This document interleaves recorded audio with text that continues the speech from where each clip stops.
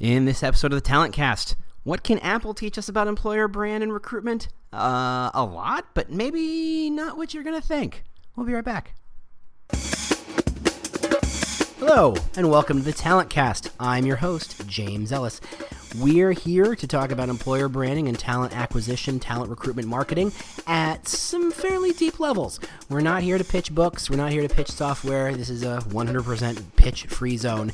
We're here to go back to first principles and really think through what it's going to take for you to be better at employer brand and talent acquisition, for you to win the war for talent.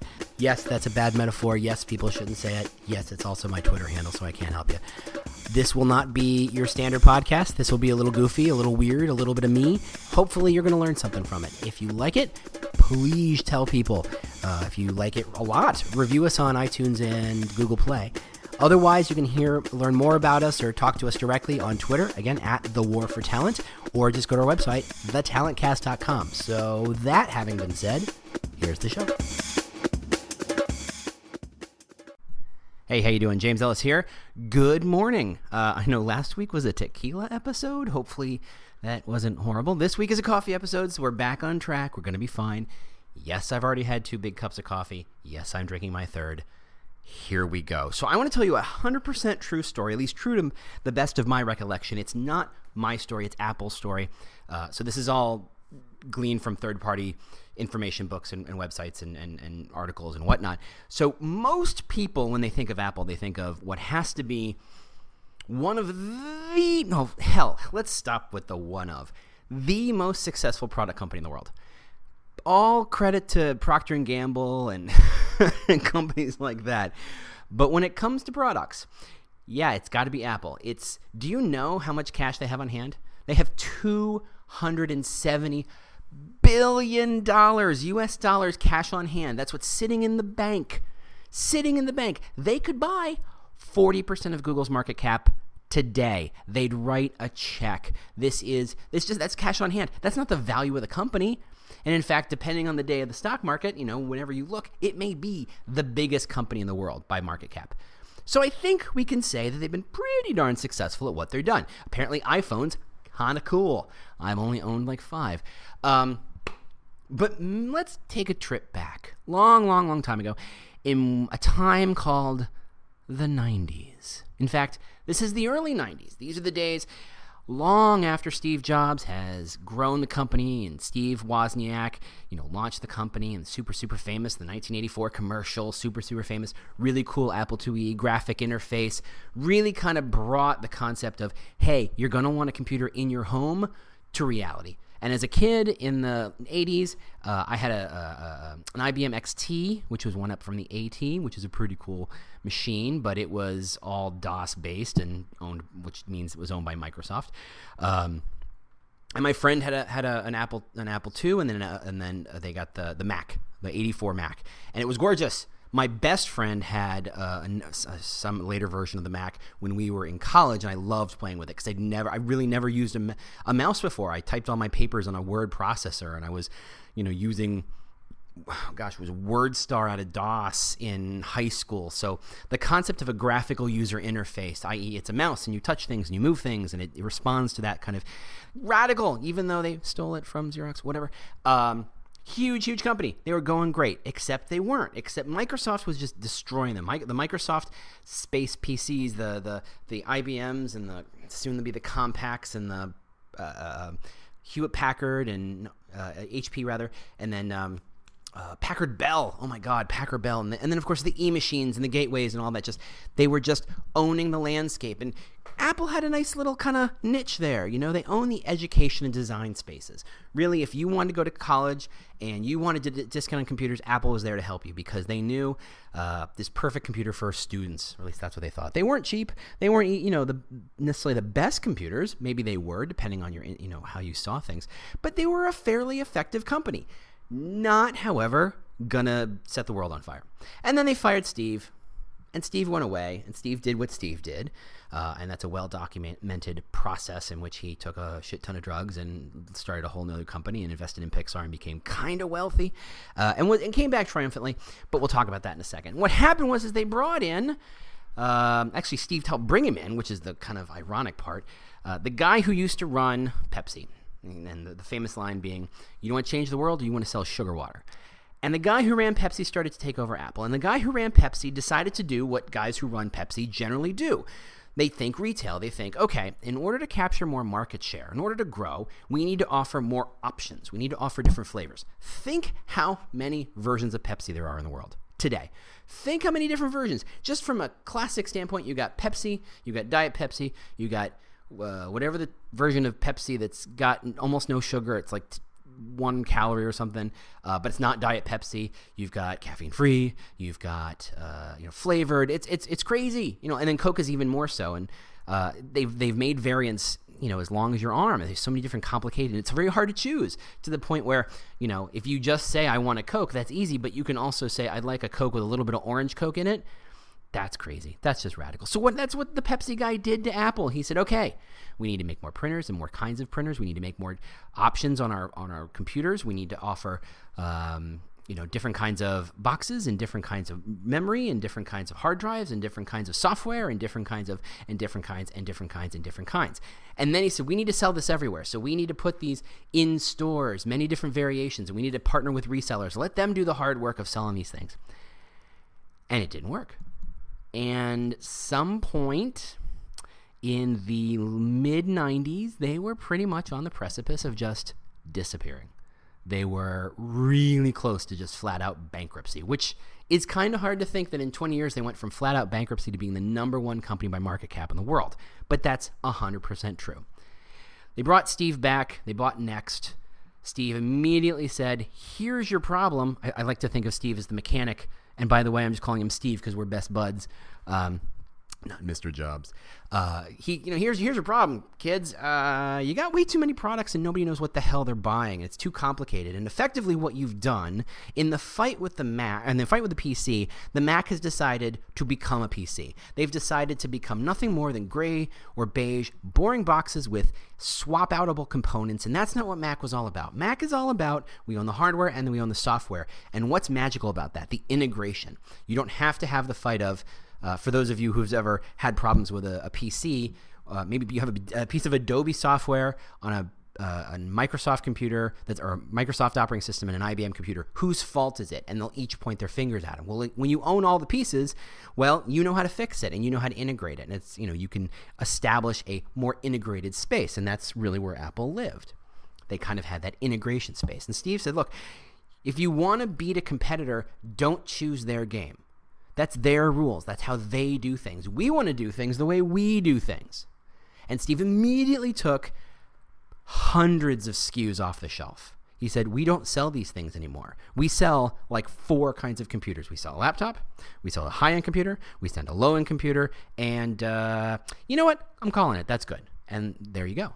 And that's when he introduced the first iMac, the kind of fishbowl, neon color, and then, of course, the PowerBook, which kind of looked like a toilet seat, but whatever, whatever. But they only had a handful of computers, and if each computer had 2 or 3 variants in terms of levels of memory or hard drive space or processing power. Very, very straightforward. And if you go to the Mac website right now, if you want a laptop, there are like 4 variants, and each. You've got the you've got the Pro and the Standard, and I think you can still buy an Air.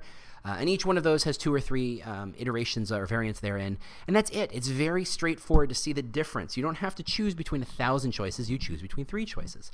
What's that study with jelly where they said they were offering samples in a grocery store of jam, and if they offered 3 samples, 3 different kinds of jellies or jams, they had far better sales than if they offered 20 different. And what happens is you see 20, you go, the choices are so daunting, I'm so confused, I don't know what to get.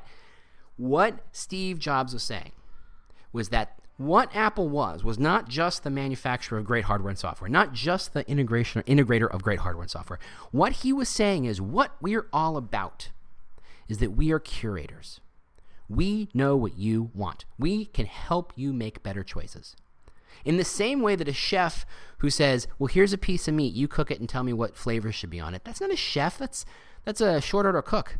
A chef says, here's a piece of meat. Based on this piece of meat, what we need to do is cook it on both sides quickly. We're going to slow roast it. I'm going to put a compound butter. I think maybe sage is what we're going to do, and we'll have a side of potatoes. That's what a chef does. They make choices for you.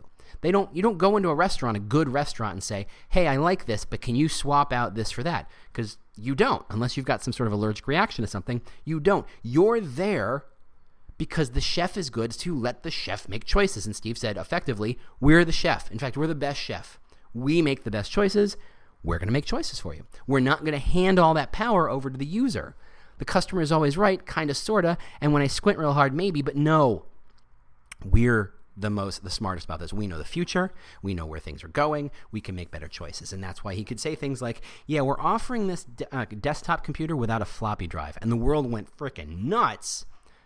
But he was right, because we were at the end of the lifespan of the floppy drive. We were in a connected computer world, and he was just kind of kicking that along.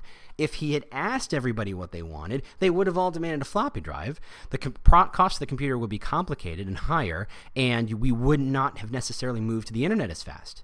He decided for us. What he was doing was choosing who he was. He was saying, Apple is about this thing.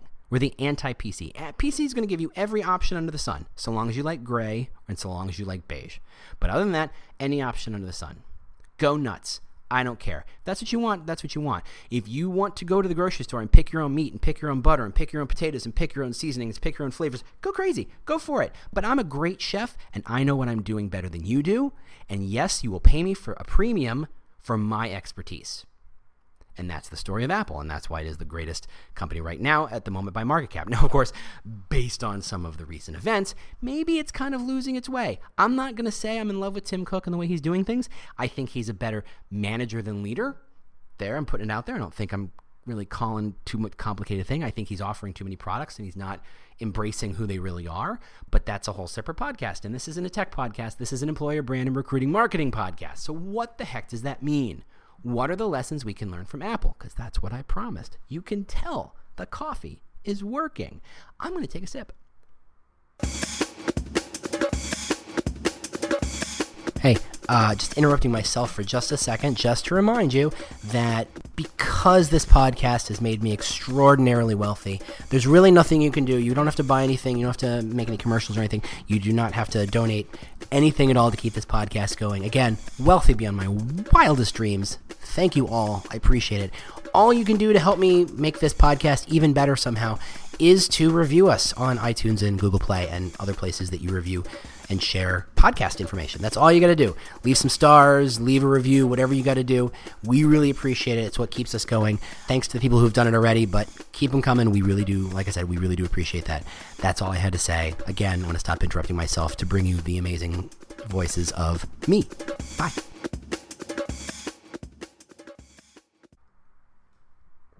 Oh, that's good stuff. So, what do we learn? What do we know? What does this teach us? And what it really teaches us, actually, I'm going to hold that. I'm going to take a company, a random company, a fake company. Let's be fair. It's a fake company, and you know what they stand for. At least that's what they think they stand for. They stand for customers, customer focus, innovation first. They stand for value. They stand for technology. They stand for cutting-edge thinking.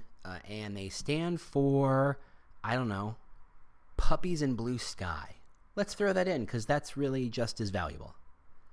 Too many companies, and this applies to corporate mission and true, but we're focused here on employer brand. Too many companies, in an effort to show their positives, forget their negatives. Let's be fair. Apple, again, highest market cap in the world. Again, I will sing their praises. They're a very cool company. I wouldn't have any problems working there. Maybe it's not for me. I don't know. But whatever. I think I feel very positive about them. They are who they are. And they know who they aren't. And by knowing who you aren't, and by being willing to talk about who you aren't, you're able to do a better job recruiting. Look at Amazon. Again, I even go to Amazon all the time because it's a great example. They know they are the puzzle solvers and the obsessives. You can be smart, but if you're not the obsessive type and the quirky, weird type, they're going to tell you, we're sure you're going to have a great time at other company. But you're not for us. We know who we are, and we know who we aren't. And a good employer brand embraces who you aren't. Why? Okay. Just go take a look at 10 employer brands or 10 company missions or 10 recruitment marketing styles. It's all positive. It's all, we love this. We're all about customers. Now, there's a company out there who will love to tell you how much they're customer focused, how customer focused. Everything is about the customer. Except about a month ago, that company called the cops on a customer and dragged his butt, bounced him around the seats of the United flight. United, customer focused, except when they're not. And again, this is a broken pattern. We've talked about this before. How can you say you're customer focused when you have these things out there? And maybe the truth is, it's not so much that United isn't customer focused, it's customer focused in a very particular way. They're about, look, if you go by the rules, we will do these things. We'll do our hardest to get you there on time. We're customer focused up until the point we have to evaluate our policies. If you understand our policies and you live by our policies, we are customer focused. But nobody's going to say that. That's not an employer brand. That's not fun. That's not engaging. That's not catchy. No one's going to say, yeah, I love my policies. It's not how that works. They say customer focused because they think that's all they have to say. And then the news comes on and we go, well, apparently we're not so customer focused. And I'm sure they think they're customer focused. And I'm sure individually, each person who works there thinks of themselves as generally customer focused. I mean, let's be fair. No one works as a flight attendant or works the desk of an airline thinking, I hate people, right? That was not a good choice of occupation for them. They are, to some extent, customer focused. And they probably see themselves as customer focused up until a point. And the thing is, it's up until the point that defines the brand. It's up until the point, it's the edge that defines who you are and not the thing. So if I can say, I'm all about happiness, that doesn't mean anything. I'm all about success. What does that mean? What you have to do in order to define this brand, this employer brand, is define up until what point? What is the edge? I am all about success up until the point I have to lose sleep over it. I'm all about success up until the point the work gets hard. I'm all about success up until the point I have to kill somebody. Those are all very different brands, right? I'm all about success no matter what. The mob mentality. We will kill people for success. We do not care. We will make that happen. That's a successful brand. Willing to say how far you're able to take it. At the same time, we're all about success up until the point we violate the law. That's success. There are some companies for whom that's a fuzzy line. You look at Enron. They're all about success, and we're willing to bend a bunch of rules and maybe break a few on the way. That's success. Saying you're all about success, whether you're the Red Cross or the Salvation Army or McDonald's or Apple or whatever, and I'm not saying they are, but they all have their own definitions of success. Those definitions matter. Defining the edge of those lines is what matters. Defining who you aren't is what matters.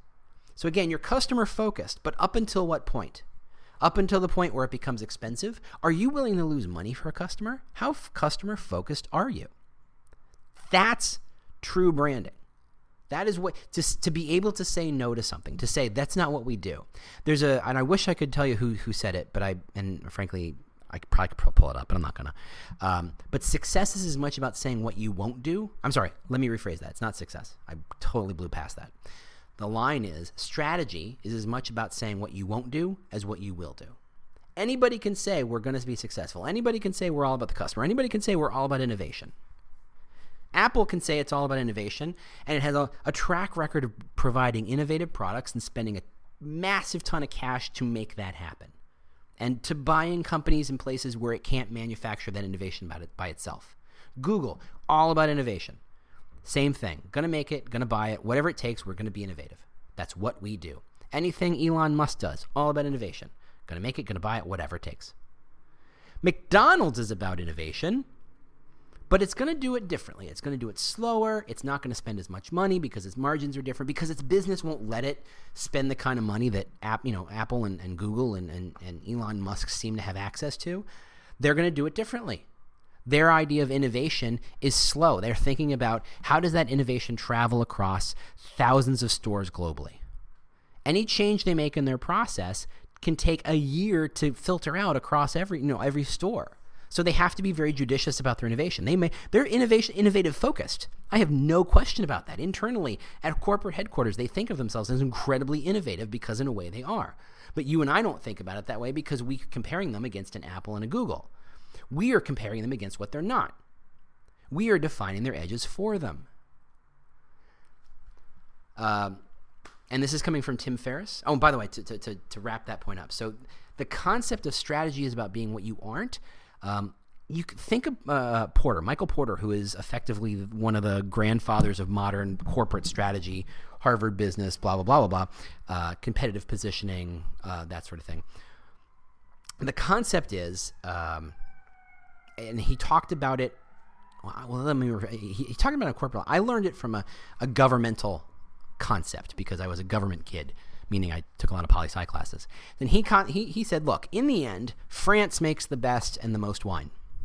America, if it chose to, could make and become and outproduce France hands down. It could just dominate it. We got the resources, we got the sheer size, we could figure out how to make the land right, we could do it. But in so doing, we would totally screw up our ability to make wheat and corn, which, by the way, we do great at. Yeah, we can make a little bit of wine. We got places in Oregon and California and even in the northern climes in Wisconsin and the northeastern part of the U.S. But we're focused on other things. We're focused on bigger crops like wheat and corn. We are optimized around those things to make more money. For every acre of corn we don't plant and replace it with grapes, we make a little less money because we're not optimized. Now, France doesn't make as much wheat and corn as we do, and every time they take an acre away from grapes to plant wheat and corn, they lose a little money because that's their competitive advantage. Their competitive advantage is in grapes. To kind of put that in a different way of thinking, you can do anything, you just can't do everything. And a smart strategist understands what you are going to do and embraces the concept of what you're not going to do. So, for example, here in the employer brand space, you are looking to hire energetic, ambitious, go-getting people, right? I'm sure you are. Everybody likes to get energetic, ambitious, go-getting people. Are you willing to hire a shark? I mean, a true stays up late at night, willing to backstab other people? Shark? Is that what you mean by ambitious and energetic? Because that's what some people mean by it. You have to be able to say, this is what we're not willing to do. We are a team focused company. We want energetic and ambition, but not, and here's the important part, sacrificing our sense of team and our ability to collaborate. That's a well-defined concept. Here's what we are, and here's where the edge is. Because there are plenty of companies who say we want ambitious, energetic people who will stop at nothing to make this happen. That's defining the edge pretty well as being so far out we barely can see it up until the point of legality, right? That's what employer brand. That's what recruitment marketing is all about. Now look at your job descriptions. It's all about if you have that boilerplate about what the company's all about and what the job's about, it's as if it was written in Rosewater on a golden meadow on a sunshiny day. Everything is wonderful. We're a robust company. We're very energetic. We're ambitious. We're growth oriented. We want goal oriented, data driven, wonderful things, wonderful things, wonderful things. We want all these things. We want someone who can speak well and present well and write well, and who does all these things and has lots of experience and can rise themselves to a challenge, are able to set their own goals and are self-driven and what's the word I'm looking for? Not implicit. Intrinsically motivated to succeed, right? Good old, was that Daniel Pink? Those are wonderful things. Now you have to define what you don't want. Because frankly, I can bring in someone who meets all those criterias who won't fit in because they will actually disrupt the system because they're so far on the edge and you haven't defined the edge. They meet those criterias. They are driven. They are intrinsically motivated. They are self-starters. They do have that experience. They are data-driven, and they're going to kill your company, or at least make your life a total nightmare up until the point where you have to fire them, and you have to explain why. It's not because they weren't self-motivated and intrinsically motivated and driven and all that stuff. It's because they were too, but you didn't define the edge. You didn't define who you weren't. Thus, you're confusing the matter. You're going to bring those people in, and it's not going to be to your benefit. And this comes from Tim Ferriss. So again, third-party information. And for some of you, I get, well, you may not be in love with Tim Ferriss, and I'm kind of drifting out of love at the moment. And that's fine. We had our moment. But he talks about, how he had a job description that he put out there for an assistant of some sort. And there was a huge section that effectively said, here's why you're going to hate this job. I'm going to call you at 3 in the morning, and I'm paraphrasing because I don't remember the details. I'm going to call you at 3 in the morning, expect you to make this thing happen. I'm going to give you the least amount of information possible to do the job and expect you to fill in the gaps and to take care of it. I am going to expect more from you than anybody else has, and I will come down on you like a ton of bricks when you don't meet that expectation. He lays out the who you aren't so hard that you almost fill in the who you are by, process of process of elimination. What's left? You just got to be a killer. You just got to be willing to do what it takes to make that thing happen. And he says he got this idea from Shackleton, who went to the South Pole, and said, effectively, I'm asking for people who are willing to put themselves at such risk that there's a great chance that we ain't coming home. Still reading? Here's what we're going to go do. That's a job description. Every job has pros and cons. Every job has things you like and things you don't like. Every job. Every job. CEO all the way down to mailroom and customer service, or frontline service, or the person who has to get yelled at by customers. Whoever. Top to bottom, left to right. Doesn't matter. Everybody has pros and cons. But we never define the cons. We always talk about the pros. We were expected to frame and spin and pitch this idea of this is why you're going to love this job, and quietly ignore the reasons why you're going to hate it. So for example, I'm opening a store that sells sweaters. I want you to help sell sweaters. So here's why you're going to love the job. You're going to interact with people. You're going to help them make good choices. You're going to make them feel good about themselves. And I don't tell you things like people are going to come in and be jerks to you and blame you for things that you have zero control over. That's true, right? Let's every retail experience I've had, I have gotten screamed at by people for things that I had zero control of. These are things that happened before I got hired, right? Sometimes, corporate decision, I'm apparently the face of the company, therefore I get the vitriol that spews from their mouth. That sucks, but it's a part of the job.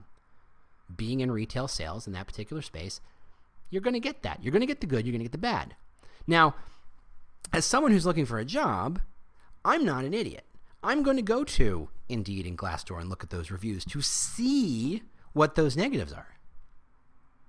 You don't say them, so I'm going to go find them because, again, not an idiot, and I know they happen. I know there's no such thing as a dream job. Every job has things you don't care for. Every job has parts of it you're like, I wish I could jettison it, but I can't.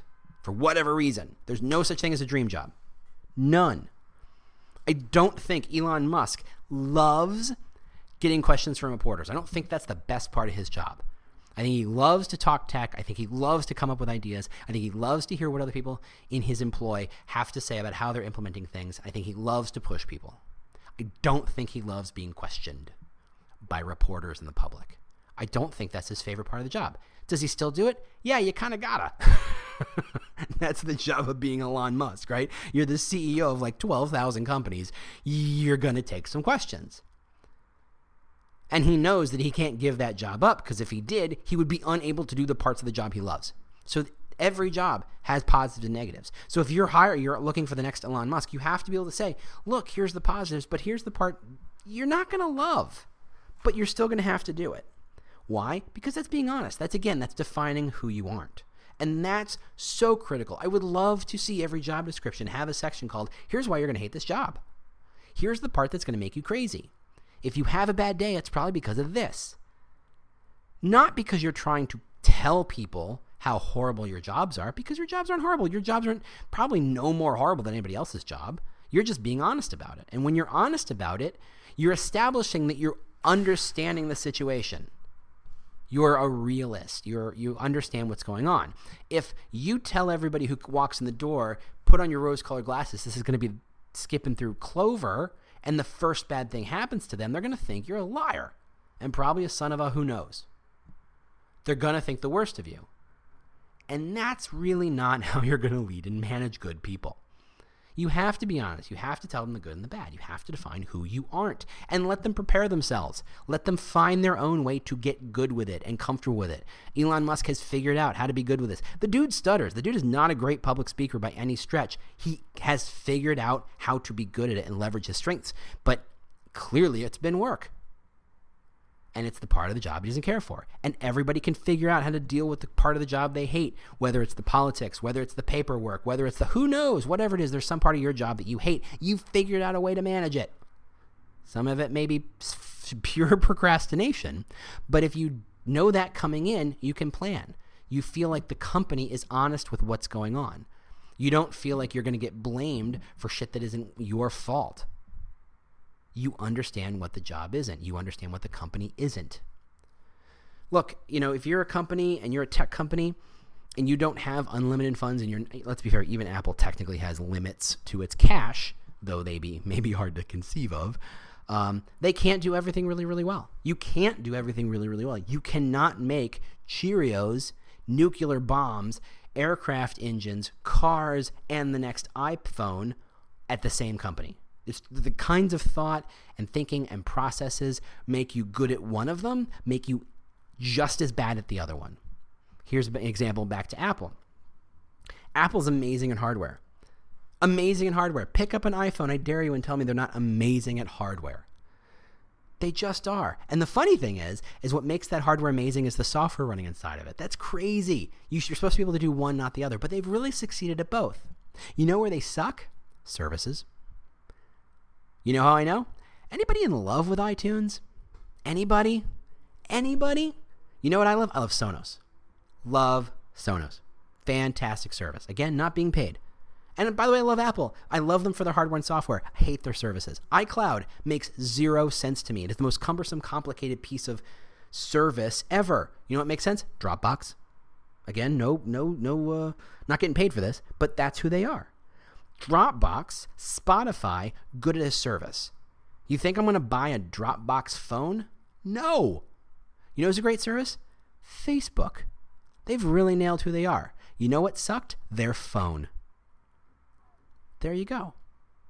You can be good at one and good at the other. Not because there's a limit to how you can be good. It's just that a company like Apple is so focused on, let's polish this piece of hardware to its perfection, to it's nailed down, no bugs, and we're ready to roll it out. Minor exceptions, yes.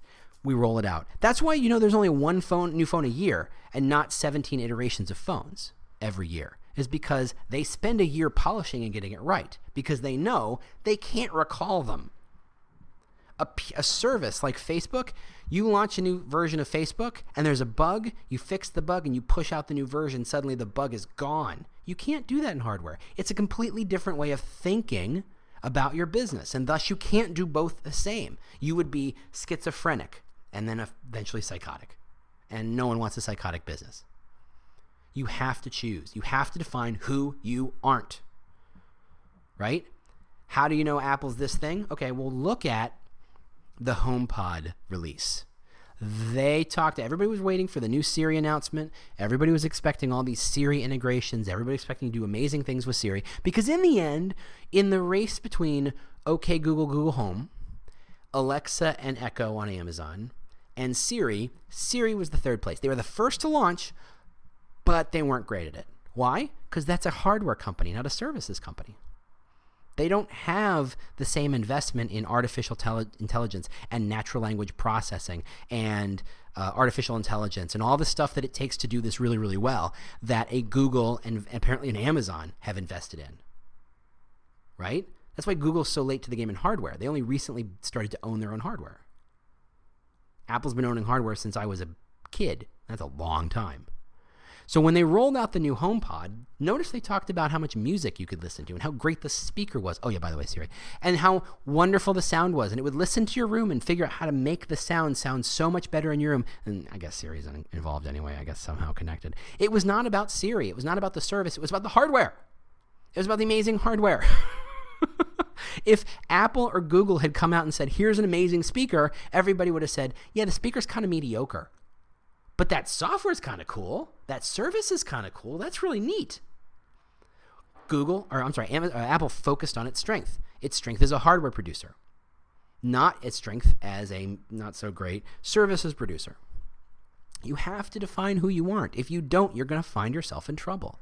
You're going to say everybody it's sunshine and roses when everybody knows it's not. You're not going to be authentic. You're not going to be embraced as a brand because people will know you're full of it. And no brand really succeeds very long when everybody goes, you're full of it. You got to know who you aren't. All right, so there's a podcast. Hope you enjoyed it. Gosh, I love these things. I really do have a great time. So thrilled you listening. If you are interested in bringing me on to speak at your conference or event, holler, let me know. I love to do this stuff. I love to talk about, recruitment, marketing, employer brand, and we can talk about what kind of presentation that could be. I'm in negotiating with a couple of other podcasts. Hopefully you can hear my wonderful voice other places too soon. Hopefully that goes soon. Otherwise, if you want to get in touch with me, Twitter @TheWarForTalent, website thetalentcast.com.